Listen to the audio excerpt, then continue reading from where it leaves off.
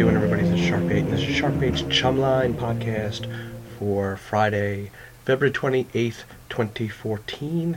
How are all of you doing? Alright, today we're going to go over some shark attack statistics. Every February and March is about when the International Shark Attack File comes out, and that is through University of Florida and George Burgess. But we're going to go a little bit in depth, I guess. Not really in depth, but over the years, I guess some of their statistics has come into question, and we'll kind of take a look at that and see where some of the discrepancies may lie, and some of the things they've been doing with the attack file. So we'll go over there right now, and let's see what they have for this year. So I believe this came out on February 17th of this year, so we're a little bit behind here. I'm sure some of you have already seen it.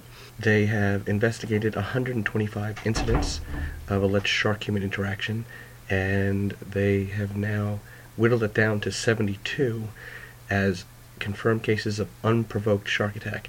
And that's actually something we're going to take a look later. We're going to talk about their new definition of, I guess, of provoked and unprovoked. So in comparing it to other years, they're saying it's lower than in 2012, where there was 81, so down to 72, so there was a difference of 9 attacks. And it says it represents the lowest global totals since 2009, which was 67, so you're only talking 3 or 4 years. So, I'm sure if we go back even further, we can find years where even less than 67. So, they kind of break it down again that North America had the most.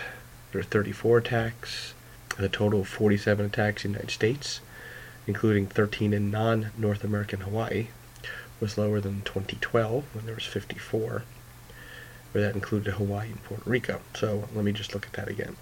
The total of 47 attacks in the United States, including 13 in basically total of 43. So 13 of those 47 were from Hawaii, was lower than the previous year where there were 54, where they included Hawaii, and I guess there was one or so in Puerto Rico. And that is the highest total of the century, I guess, for North American waters. Then after that, Australia had 10, which of course had some fatalities, and that's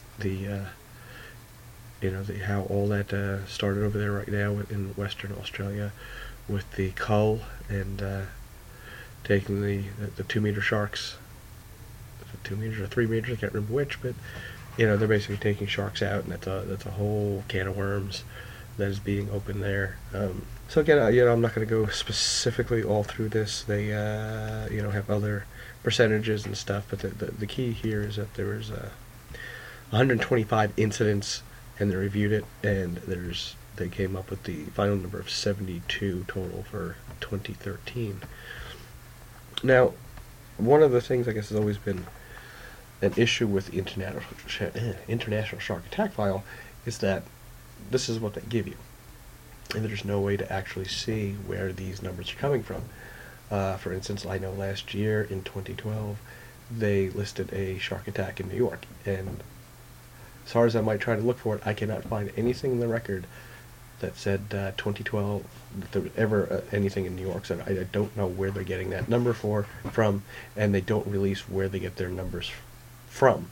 So as a scientist, that's a big red flag to me. If you're doing any sort of statistical analysis and data analysis, and you're not showing where you're getting these numbers from and how you're getting them, then that tends to, imply that you're kind of doing some funny things with the numbers there.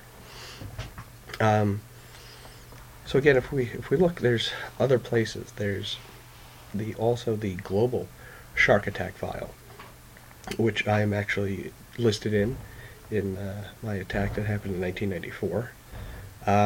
They said they had a total of 116 shark attacks worldwide, with 19 of those being possible provoked or doubtful sharks. So that they came up with 97 as the total unprovoked shark attacks versus the 79, I believe was, excuse me, what they had for the ISAF, the International Shark Attack File.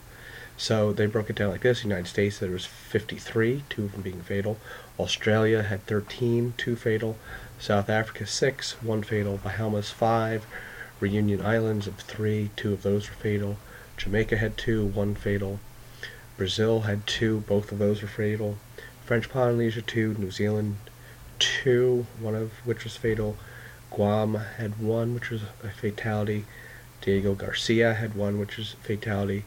And then the rest of these all had 1 each, none of which were fatalities. Mexico, Belize, the Seychelles, the Philippines, Taiwan, Kiribati, and New Caledonia. So then they also break it down, and I'll put up links for this, of the 59 interactions between sharks and humans in 2013. They break it down into where they were. Florida, of course, led with 24. That's no surprise there.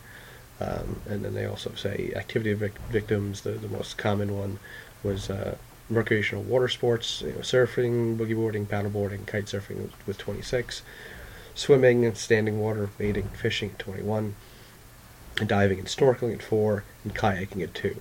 So there's your relative risks there. So keep all those in mind when you hear people banter about different shark attack statistics. You have more, more of a chance of a can of beer falling down and hitting you. Your relative risk has a lot to do with what you're actually doing in the water.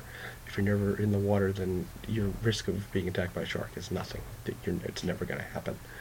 So you got to take all those into account. And people like to use those, and while they're fun, they're not really a valid way to compare what it's your relative risks. I mean, again, it's a fun little thing to do, but if you want to get real about it, you got to take each one individually and put yourself in that situation. Again, if you're landlocked, you're never near water, you're never going to get bit by a shark. If you're in an area where you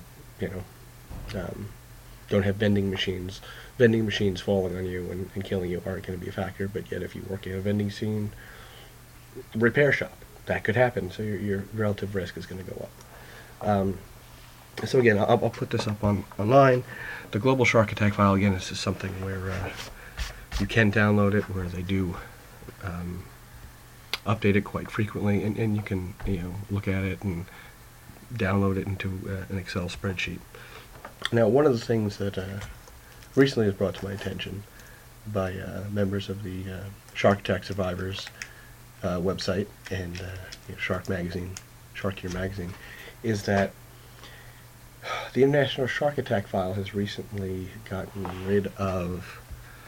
They've gone through, and to make it more politically correct, they've gotten rid of a few of them. And one of the biggest ones is Rodney Fox. Now, Rodney Fox is, I don't know, to me, it being always interested into sharks and Jaws and what have you, Rodney Fox is the shark attack survivor.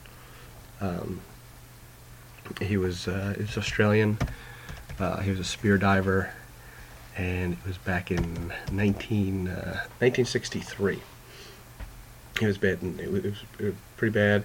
He basically, it was a great white, and his abdomen was fully exposed, ribs broken on his left-hand side, his diaphragm was punctured, his lung was ripped open, his spleen uncovered, artery exposed. And this is, you see the picture quite frequently. In fact, I even think it's used in Jaws.